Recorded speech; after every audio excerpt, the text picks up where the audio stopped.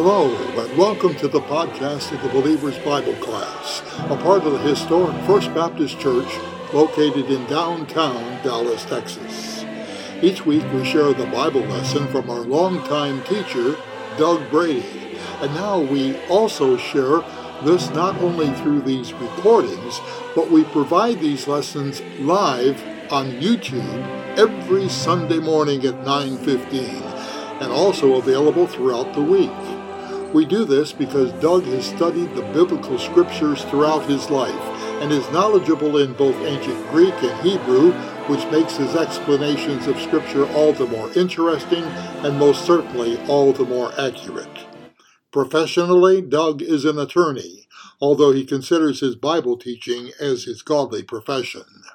Now, this lesson, which is titled Preparing to Withstand the Coming Apostasy, Part 3, taken from 2 Timothy chapter 3 and verse 16. Again, let me remind you that you can not only listen to the teaching through our Podbean website, but also can view the lesson as it is taught in our classroom located on the lower level of the new Worship Center building. We meet every Sunday morning at 9:15 a.m., and we have large numbers of people who attend each and every week. We love having visitors come to our class, and we will certainly welcome you when you come. The class begins at 9:15 a.m. every Sunday morning.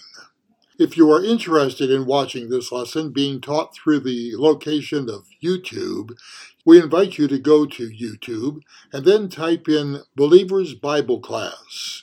That will take you to our location, and you will be able to hear and see the lesson as it is taught. Well, Doug is at the podium ready to begin today's lesson, so let's go into the Believer's Bible Class and find a good seat and open our Bibles to 2 Timothy chapter 3. Here now is our longtime teacher and my good friend, Doug Brady. Today for Believer's Bible Class, we are starting out with our 23rd lesson in the book of 2 Timothy, and we welcome all of our viewers here and encourage you to subscribe.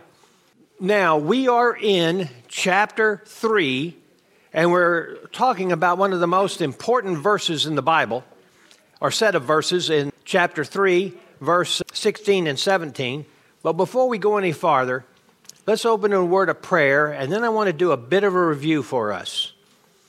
Dear Father, I thank you for the time that we can spend here today, and I pray that your Holy Spirit will speak through me, and it will not be me teaching, but it will be him instead, and that you will speak in such a way that not only do we come to understand the message in our heads and in our intellect, but that you burn it down into our souls so that we can understand what it's really to be about.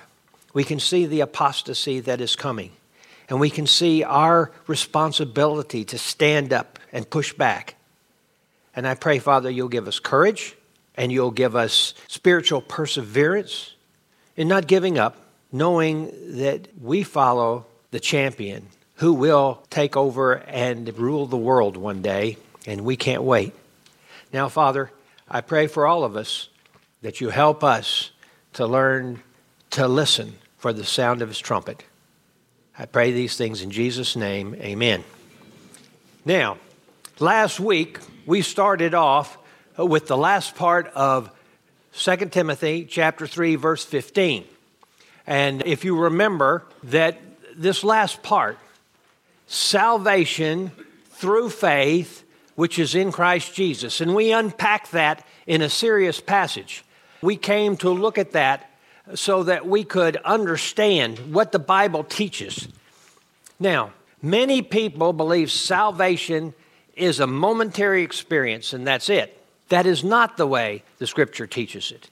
The Scripture teaches salvation in 3 phases, and I want to try and illustrate that for you today. The first phase is called justification. That happens in an immediate period of time. It's immediate when it happens. It's not a long, drawn-out process.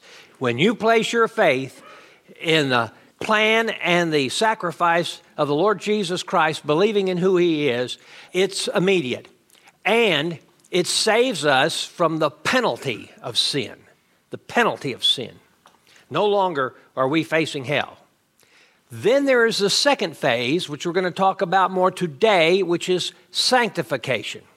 It is not immediate. In fact, it is progressive and it takes a lifetime.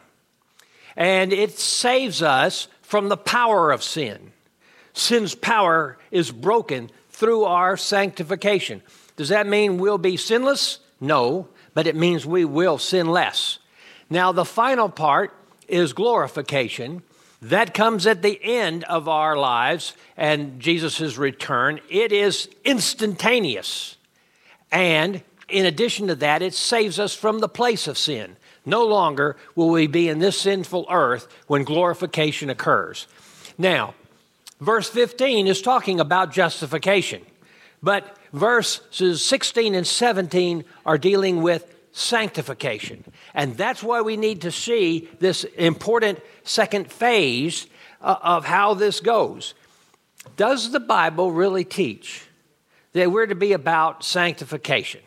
Or is that just some fancy theological word that scholars created up to make them sound erudite and brilliant? I would say it is exactly what the Scripture teaches. And maybe we go to the most qualified expert on that, Jesus. And Jesus is, in fact, talking to God in a prayer called the high priestly prayer in John 17, verses 16 and 17. And he says this, speaking of his followers, they are not of this world, even as I am not of this world. Sanctify them in truth. What is he saying? I want sanctification in truth. What truth is that? It tells us, doesn't it? Your word is truth. That's where we're coming from. The Scripture is what leads, along with the Holy Spirit, to sanctification. Notice what Paul said in Acts chapter 20, verse 32. And now I commend you to God and to the word of His grace, which is able to build you up and give you the inheritance among all those who are sanctified. Sanctified. So in verses 16 and 17 of chapter 3, and really the first 4 verses of chapter 4, there's going to be warnings about preparing for and the apostasy we're going to face. Now, let's review quickly. Is the apostasy occurring in the world? No. Only in the church. Well, how do you know it's only in the church? Because apostasy is leaving the truth. The world never knew the truth. The world never was responsible for the truth. The church was. And yet, this is where Satan is attacking. And we need to see that. Many times, the most difficult apostate efforts to recognize is not the misapplication of Scripture or the failure to properly translate the biblical record, but it's instead the intentional omission of scriptural truth. Look what Paul said in Acts chapter 20, verses 26 and 27. Therefore I testify to you this day that I am innocent of the blood of all men, for I did not shrink from declaring to you the whole purpose of God. What's Paul saying? I'm not leaving anything out. I'm giving you everything. Is that what the churches today do? No. What do they like to omit? Well, number one, prophecy. If you go to Solomon's porch, like we talked about several Sundays ago, you will not hear one word of prophecy. What we're supposed to be doing, he says, is preparing for the kingdom of God because we're going to bring in the kingdom of God. Is the church responsible for bringing in the kingdom of God? No. Who's responsible for bringing in the kingdom of God? Jesus. When he comes back at the end of the tribulation period, that's when, but they don't want to talk about tribulation. You see, that's scary. And their main focus, demographics, don't like scary. So they're not going to talk about prophecy. They're not going to talk about hell and eternal damnation. They're not going to talk really about sin, or they'll soft pedal it. They don't talk about the blood that our Lord shed for us, because if you talk about the blood, you have to talk about the reason for shedding blood, which is sin and payment of sin to escape eternal judgment. So I'm convinced that God blesses the church that teaches and preaches the entire Bible, omitting nothing. And we must stand up and speak out when we hear God's word being neglected, negated, marginalized, much less banned. We need to understand that it's coming. Now look again at the passage we finished with last week, 2 Timothy chapter 3, verse 16. Magnificent verse. All Scripture is inspired by God and is profitable for teaching, for reproof, for correction, and for training in righteousness. Now you remember, we looked at this word inspired. It's a combination of two Greek words, theo and pneustos. Theopneustos, they translated in the New American Standard as inspired. What it means at its core, has been translated by a number of people, God breathed. Now, I'm going to suggest a little different translation. God breathed was what has been said for a long time, and yet it misses some of the nuances in the Greek. And I read several scholars this week, and they said maybe the best way to translate it is it's breathed out by God. Breathed out by God. That seems to indicate that he's more in control of the message that's being written down, because what is being written is exactly what the Lord God wants.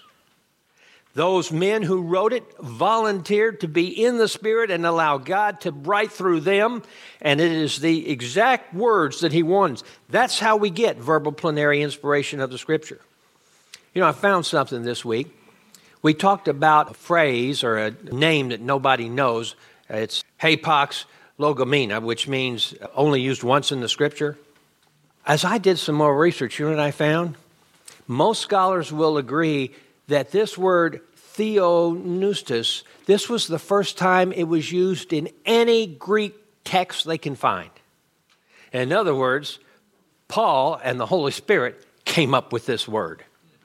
Now, it was used afterwards, but this is a special word that was made for what is going on. So we understand this includes the Old Testament, it includes the New Testament, and the verb is in the present tense, which is referring to all of Scripture. Now, let me share with you a couple of other passages that speak to this we didn't have time to look at last week. The first one is in 1 Corinthians chapter 2, starting in verse 9. It says, "But just as it is written, things which eye has not seen or ear not heard, and which have not entered into the heart of man, all that God has prepared for those who love him. For to us God revealed them through the Spirit. For the Spirit searches all things, even the depths of God. And who among men knows the thoughts of man, except the spirit of the man which is in him? Even so, the thoughts of God no one knows except the Spirit of God. Now we have received not the spirit of the world, but the Spirit who is from God, so that we may know the things freely given to us by God, which things we also speak, not in words taught by human wisdom, but in those taught by the Spirit, combining spiritual thoughts and spiritual words. But a natural man does not accept the things of the Spirit of God, for they are foolishness to him, and he cannot understand them, because they are spiritually appraised. But he who is spiritual appraises all things, yet he himself is appraised by no one. For who has known the mind of the Lord, that we will instruct him? But we have the mind of Christ." What he is saying there is, God's thoughts, of course, are higher than our thoughts, and we are not able to understand them unless he explains them to us. God can explain to us what he wants us to know so that it is understandable to us. And he can create that understanding in us. Let's look at another passage in 1 Thessalonians chapter 2, verse 13. "For this reason, we also constantly thank God, that when you received the word of God, which you heard from us, you accepted it not as the word of men, but for what it really is, the word of God, which also performs its work in you who believe. Notice in that passage there's two key things. The word is not the word of men. And some people want to say, oh no, men wrote the Bible. They are not the main authors of the Scripture. The Holy Spirit is working through that man, but it's God's word. That's number one. But number two, so it performs its work in those who believe. The Holy Spirit uses that Scripture, and we're going to look at that more in just a second, how he does that. And maybe even in Hebrews chapter 1, it says this, God, after he spoke long ago to the fathers and the prophets in many portions in many ways, in these last days has spoken to us in his Son, whom he appointed heir of all things, and through him also he made the world. He is speaking to us. The Holy Spirit, I think to try and get this down to the most understandable way, it would be this way.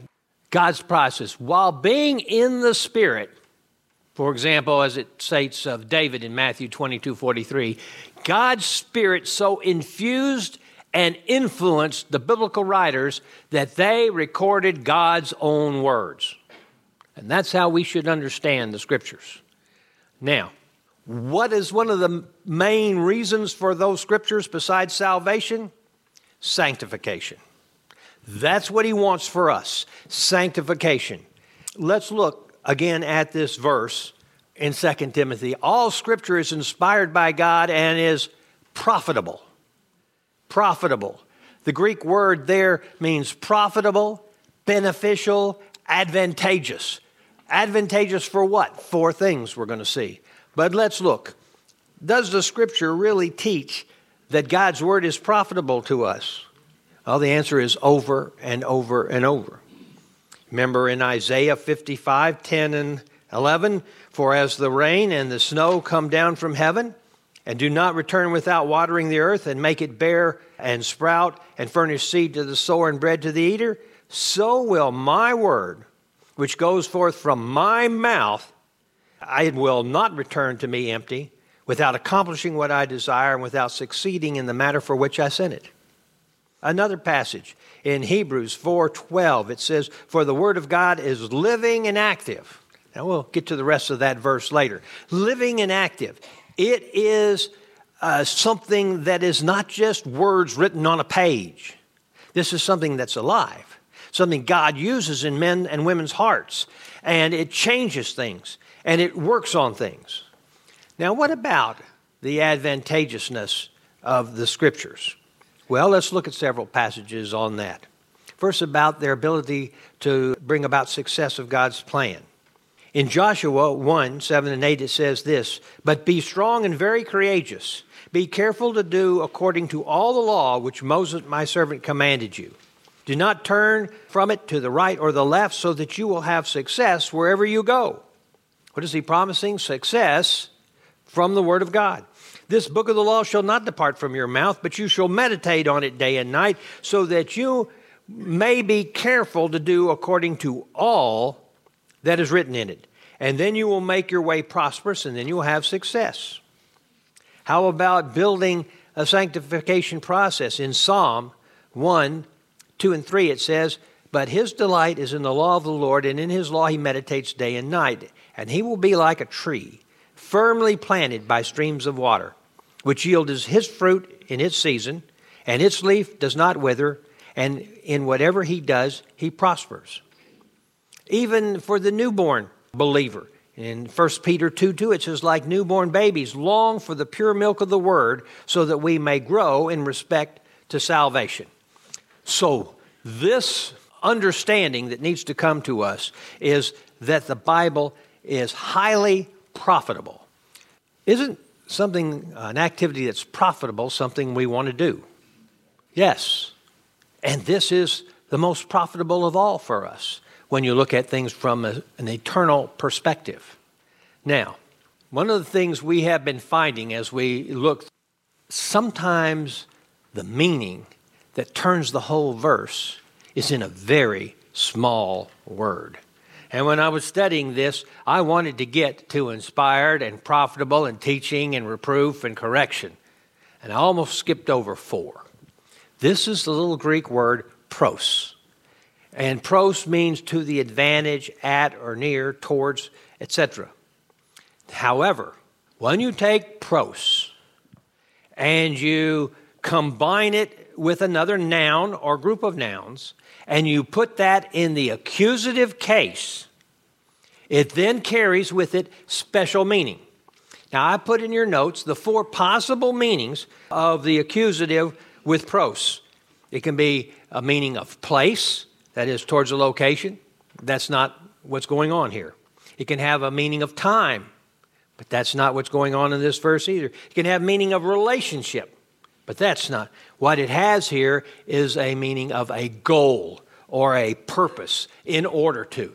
So it's profitable for the purpose of this. These things that follow are the purpose of what the Scripture is there for, is what this verse is saying. The very first one is teaching, didaskalia. It's, of course, accusative because it's following that accusative pros. The main meaning of this word is teaching or instruction. You can, under certain contexts, allow it to mean the end goal, which maybe you'd translate as doctrine. The fact is, though, it's the word is centered on the teaching, the learning, and we need to come to see this. What it's saying here is that the Bible and it alone should be taught. The primary purpose of this material and information is to instruct us with the truth. We want to know the truth. As we live, we need to know what is true. The Bible is the ultimate source of truth. That's why teaching, I think, appears first on this list that Paul wrote. You remember earlier in the book of Timothy in our study, we saw, be diligent to present yourself approved to God as a workman who does not need to be ashamed, accurately handling the word of truth. There it's talking about the believers need to study on their own and to learn the Scriptures so that they can accurately handle them. It's interesting. When the church very first started, what was one of their primary functions? Well, in Acts 2:42, it says, they were continually devoting themselves to the apostles' teaching and to the fellowship, breaking of bread, and prayer. This, being in that first position in this list, gave it primacy, the apostles' teaching. If you look back when Israel was fixing to get destroyed, not Israel, Judah, the kingdom of Judah, and they were leaving God. If you look in Hosea chapter 4, verse 6, it says, my people are destroyed for lack of knowledge, because you have rejected knowledge. I also will reject you from being my priest, since you have forgotten the law of your God. I will also forget your children. That's rather strong to me, rather quivering to me. Since you have forgotten the law of your God, I will also forget your children. Yes, well, let's wait a second.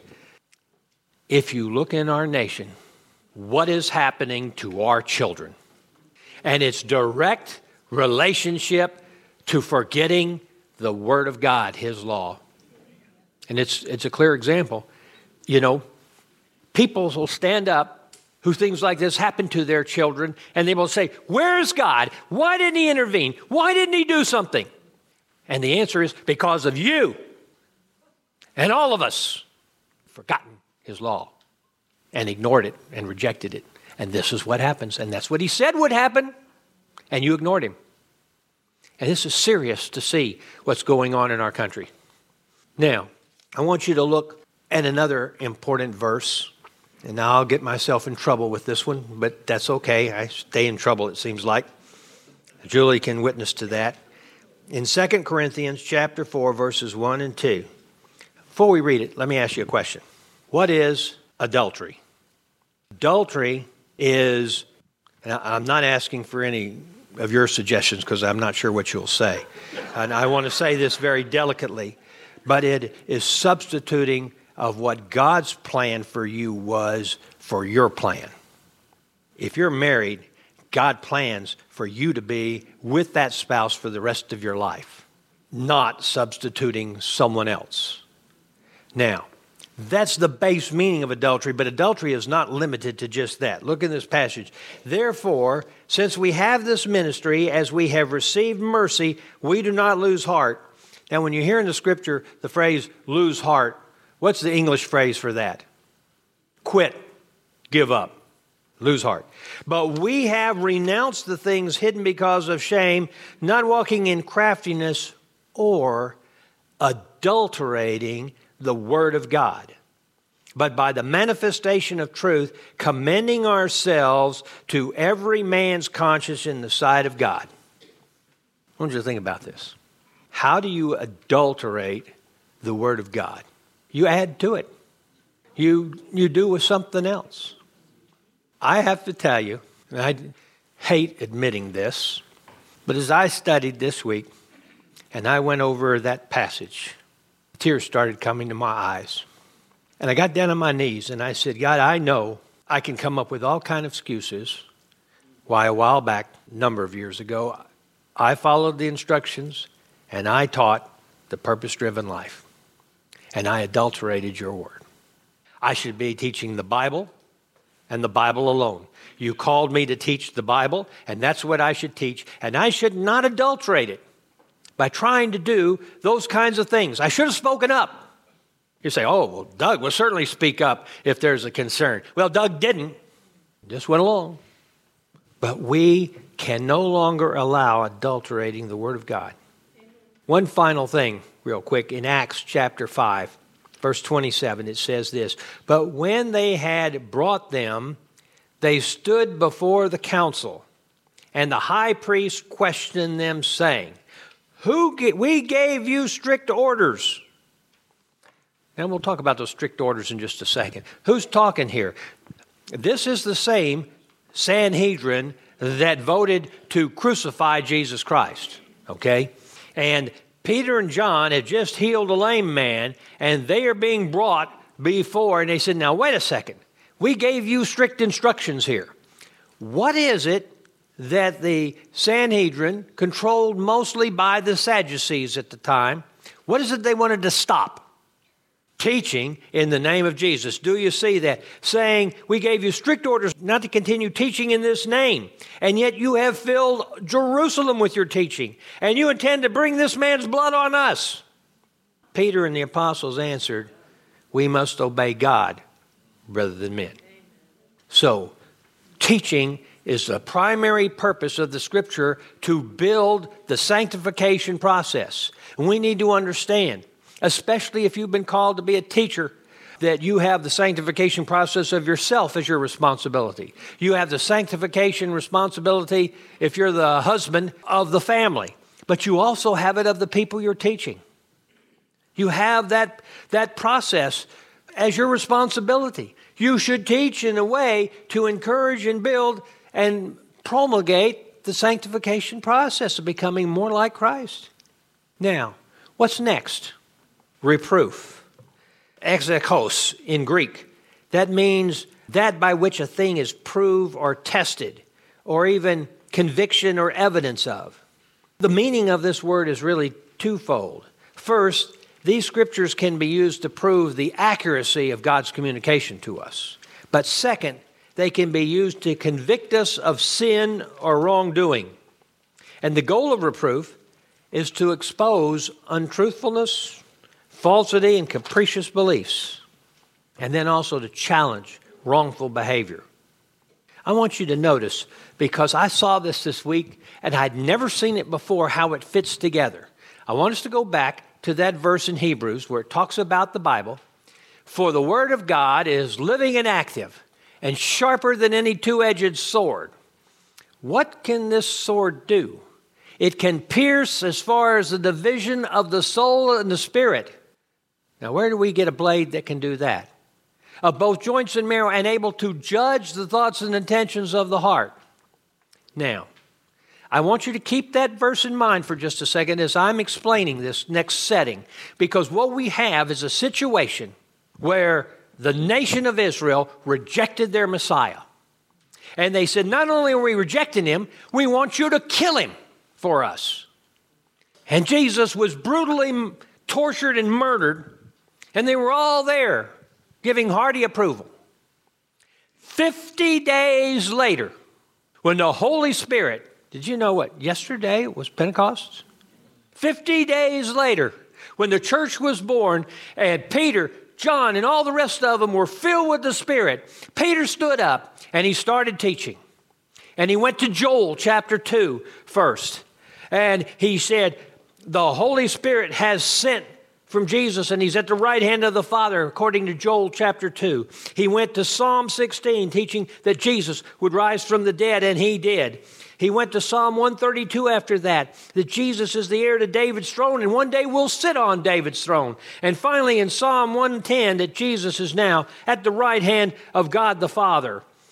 And at the end of that teaching session on Pentecost, the first day, they all said, what shall we do? Why did they say that? Well, look there in Acts 2:37. When they heard this, they were what? Pierced to the heart. Just like Hebrews 12 said, it pierces and separates soul and spirit. They were pierced, and they said to Peter and the rest of them, brethren, what shall we do?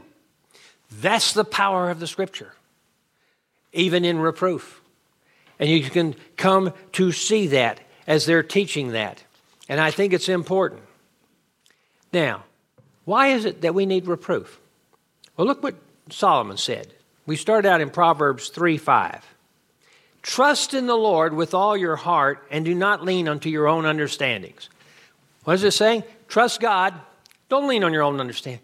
Well, why? Why not? Don't we have reason? Can't we figure things out? Well, look what it says in Proverbs 14:12. There's a way that seems right to a man, but its end is the way of death. You see, we don't like to have our sins exposed. In John 3:20 it says, for everyone who does evil hates the light and does not come to the light for fear that his deeds will be exposed. This is the perfect example we need to see of the apostate church that is sweeping our nation. They are aimed at a demographic group of people who are either unbelievers or carnal believers, and those people do not want to hear reproof. They do not want their deeds exposed. They do not want someone telling them this is sin and there's going to be judgmental results of this, condemnation in your life, discipline in your life because of it. They don't want to hear that. So that's why they can get 30 or 40,000 a Sunday to meet, so they can hear Purple Haze sung, not so they can have reproof. In 2 Timothy chapter 4, verses 3 and 4, it's going to talk about this. For the time will come when they, that is these apostates, will not endure sound doctrine, but wanting to have their ears tickled, they will accumulate for themselves teachers in accordance with their own desires. You want to put by own desires, a little footnote in your Bible, the church growth gurus, and will turn away their ears from the truth and will turn aside to myths. Or what the prophet Amos said, behold, the days are coming, declares the Lord God, when I will send a famine to the land. Not a famine of bread or a thirst for water, but rather for the hearing of the words of the Lord. Men will stagger from sea to sea and from north even to east, and they will go to and fro to seek the word of the Lord, and they will not find it. I'm going to suggest to you today that that is a prophecy that is being fulfilled in our nation. And you think about it. We who attend First Baptist Dallas are in a watering hole in the midst of a desert in many respects.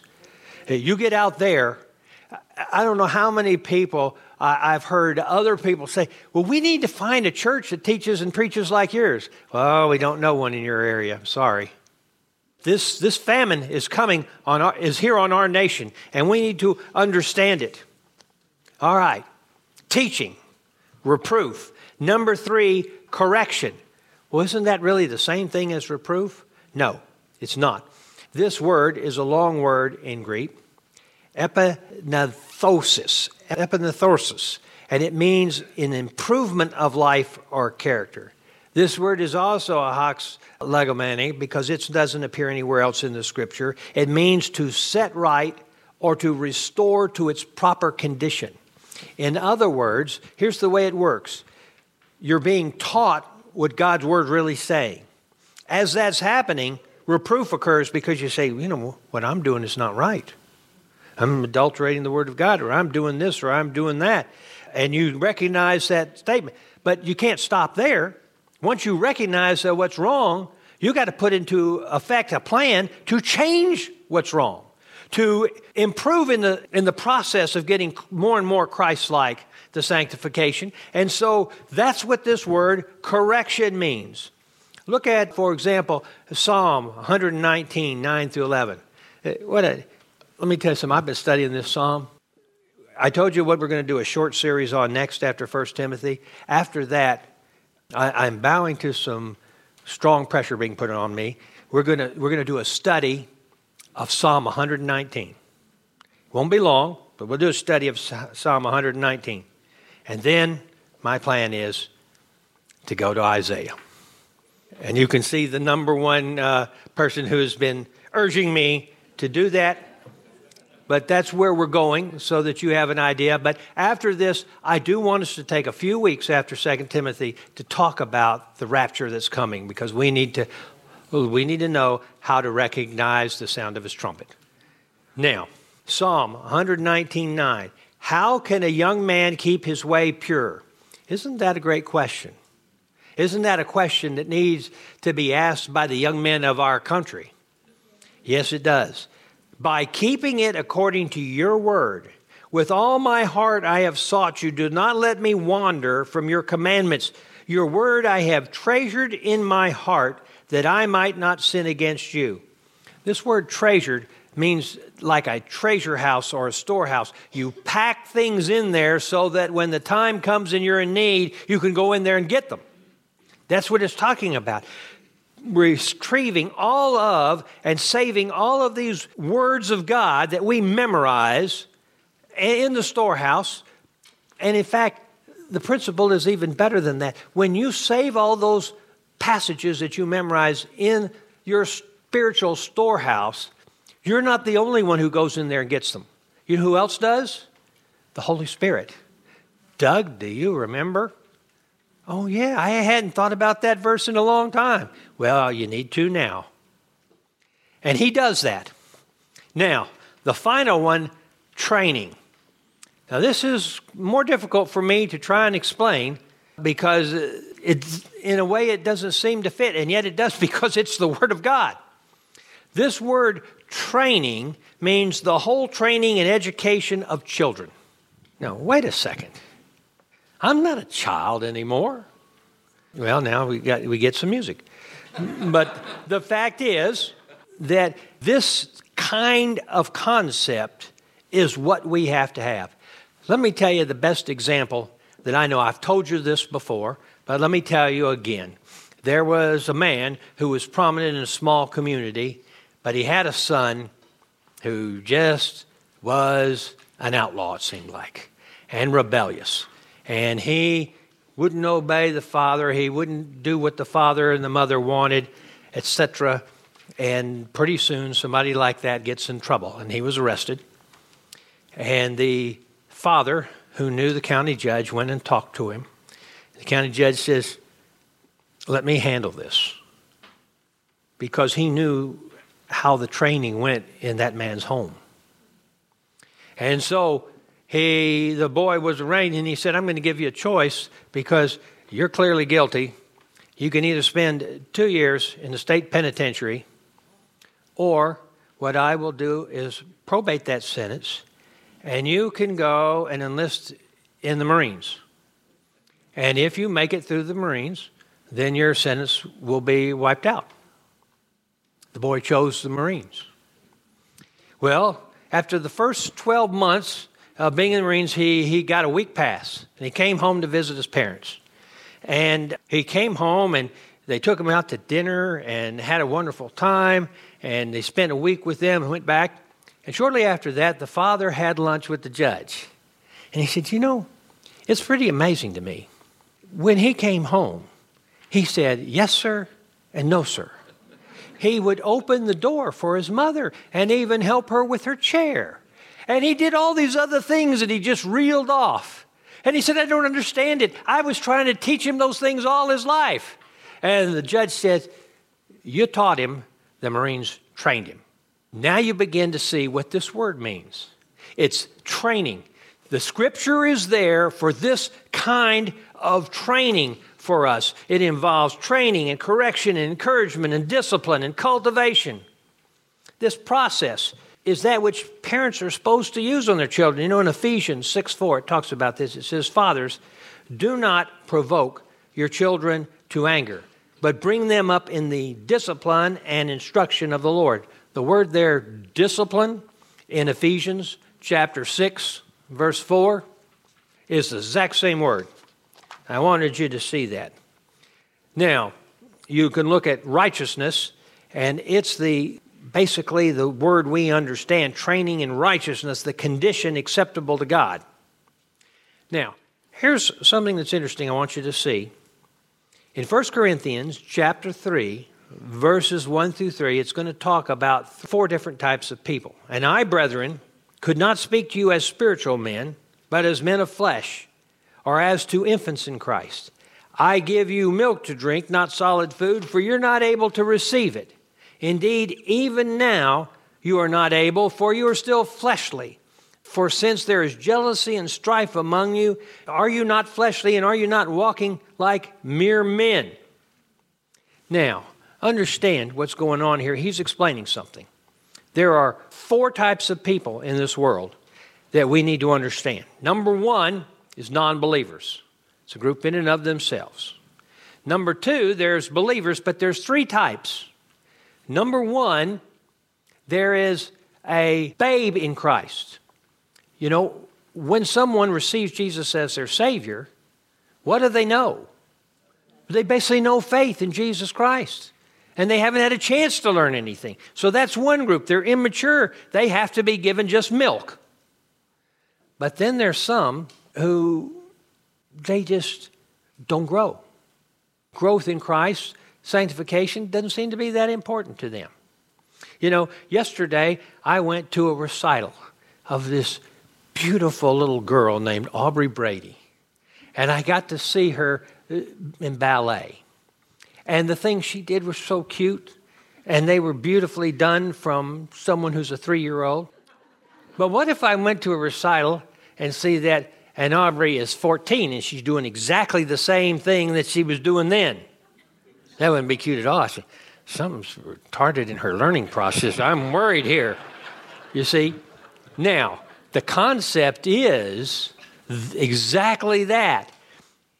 There are people who become believers and they're not growing. And they are letting sin and their desires retard the growth and maturing process. So there's a baby, there's a carnal believer, and there is a spiritual believer, that one who is wanting to grow, that one who is wanting to learn, accepting the teaching, accepting the reproof, accepting the correction and the training in righteousness. And that's what we're seeking after and what we want. So let's look maybe at Ephesians 4:14 just to see this concept one more time.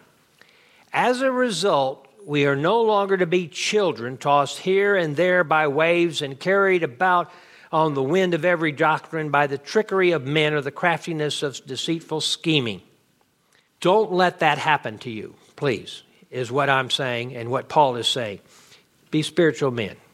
So, we finish this verse. There's a correlation here I want you to see as we work through this, and we see the interaction between these 4 concepts. Number 1, teaching.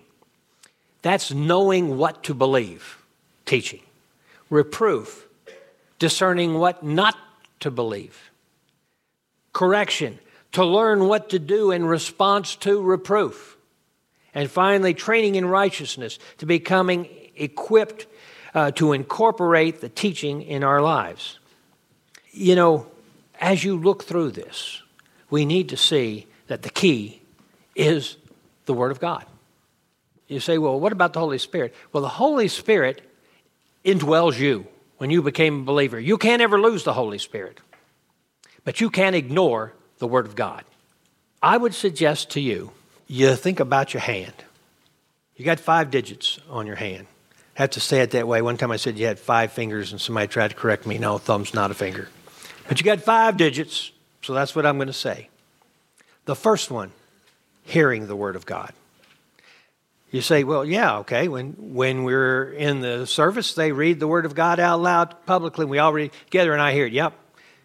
I happened to grow up in the home of a woman who would decide, you know what, on going to sleep, I'm just going to listen to the Word of God. And she would play it until it went off because she would fall asleep. But she's listening to the Word of God. Number 2, reading the Word of God. How often do you read the Word of God? Now many of you say, oh, I'm doing really good there. I read it every day. Wonderful. That's just number 2. Number 3 is studying the Word of God. And we need to be doing that, I think, in 2 different ways. Number 1, we need to be putting ourselves in positions where we're hearing the Word of God taught and we can study it along.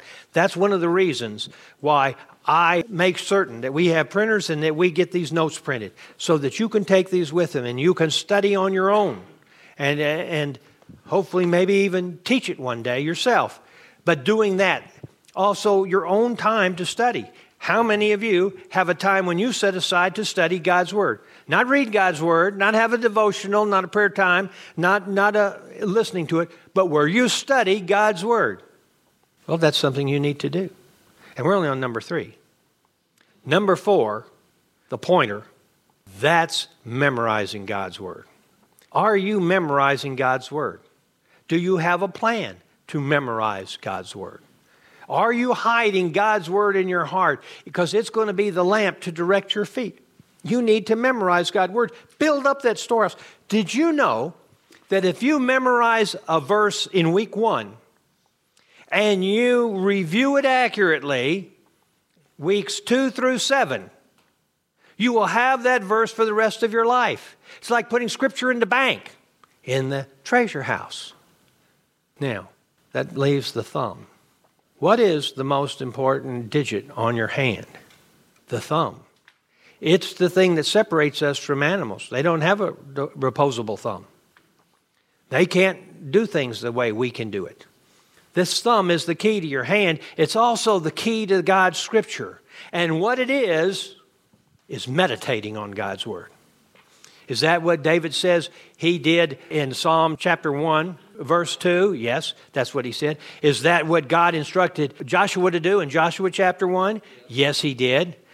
When they were bringing back Isaac's wife from the far journey, Isaac had never seen her.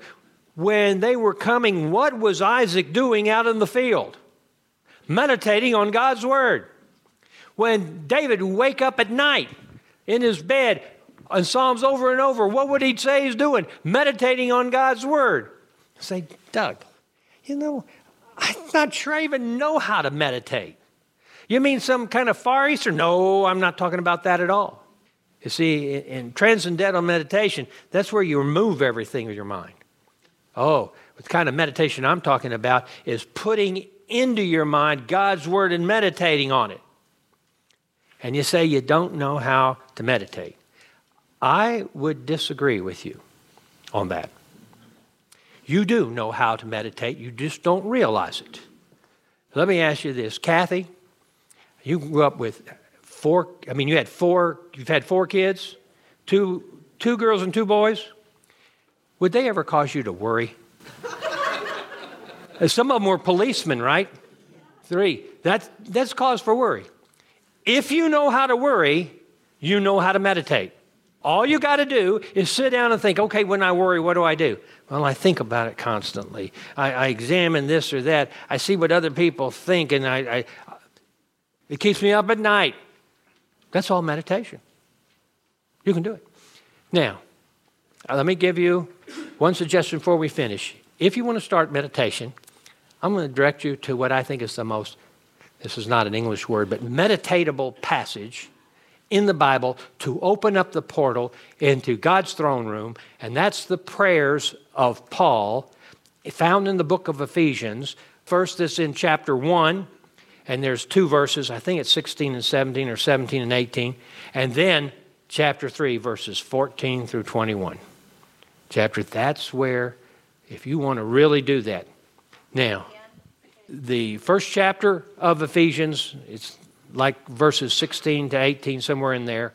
And Steve will tell me exactly in just a second. And chapter 3, verses 14 through 21. Those are the ones I would try to start with. 16 and 17. That's it. 16 and 17. Now, before we finish, I always want to say to any of you who are out there and who are watching on live stream, Jesus loves you and He has a wonderful plan for your life. And you need to understand that. He says, but as many as received me, to them He gave the right to become children of God, even those who believed on His name. In Revelation 3:20, He's talking to the church, but there was unbelievers there in the Laodicean church, and He said, behold, I stand at the door and knock. If any man opens the door, I will come into him and fellowship with him. Now, Jesus doesn't open the door. You have to. But all you have to do is tell Him, I'm putting my faith in you and your sacrifice for me, and I want you to save me. And you then will start this wonderful adventure on your sanctification process. Let's close in a word of prayer. Father, I thank You for the time that we could spend here today, and I thank You for giving us this magnificent passage in 2 Timothy 3:16. I pray that You will help me to be faithful in studying. Father, I want to ask this morning for two things especially.